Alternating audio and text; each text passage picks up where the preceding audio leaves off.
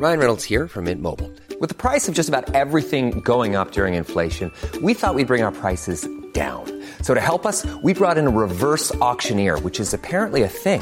Mint Mobile Unlimited Premium Wireless. How to get 30, 30, bit to get 30, bit to get 20, 20, 20, bit to get 20, 20, bit to get 15, 15, 15, 15, just $15 a month? Sold! Give it a try at mintmobile.com/switch. $45 up front for 3 months plus taxes and fees. Promo rate for new customers for limited time. Unlimited more than 40 gigabytes per month. Slows full terms at mintmobile.com. Hello and welcome to Queer Talk, a queer podcast that brings you a regular dose of positive news stories and fabulous interviews. Today we're bringing you a short but sweet dose of LGBTQ+ goodness.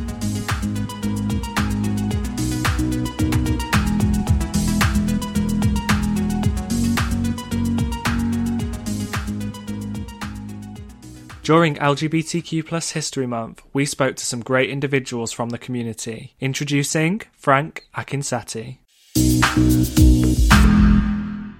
Hi, I'm Frank Akinsete. What was like growing up gay in the 70s and early 80s? Well, I mean, things were very different. I mean, it wasn't illegal, but it was a lot quieter and a much smaller scene. You know, there's a lot of like sort of illegal clubs. When I was growing up, you know, like so there were things called cottages, which were public toilets, which people met in. Places like Piccadilly, the meat rack, where, you know, young guys used to hang about looking for lots of older guys to pick them up, usually for money as rent boys, young chickens. And also like in my teens, which would be like sort of late 70s, it was quite interesting in as much as there was a lot of crossover pre-AIDS with clubs like the Blitz, Embassy, Monk Breeze, where it was like there was a bisexual, gay, straight, whatever scene. It seemed to be the trend pre-AIDS, you know, so it was like quite different, and there's a lot of like mixing across, you know, sexualities, and it was quite cool to be like sort of cross-sexual, or pansexual is what you'd probably call it now. What memory will I hold on that I'll never forget? I think something which keeps on flashing back to me is the first time I saw two men, I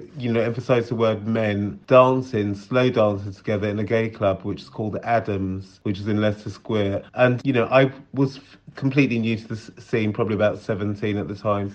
And it just staggered me, you know, so I couldn't get my head around it, you know, like sort of both with fascination, interest, and also like sort of at that time, because I'd not seen it before, weirdness as well. Part of LGBTQ life has been forgotten, I think, but I'm not sure that people can or may not realise that there was a struggle, and like so it was different. There was much less acceptance before. I'm not saying it's all sorted now, you know, like so it's fine if you're in a big city, and preferably the centre of a big city like London, but, you know, you don't have to go too far out to meet prejudice. But I think that's the big challenge, you know, like there's a lot more awareness, it's in media, you know, we've got this fantastic programme on called Sin, there have been things before that, so there's an awareness of, you know, lots of gay life, which I think is quite fantastic, and I think that can easily be taken for granted. My advice to younger people is be yourself.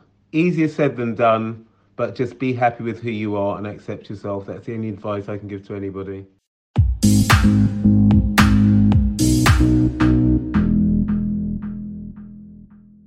Be sure to check out all of the voices that joined us on Queer Talk for LGBTQ+ History Month. And don't forget to let us know that you've listened on socials. We're on Instagram at queer_talk, and on Twitter we are queertalk_. Until next time, bye!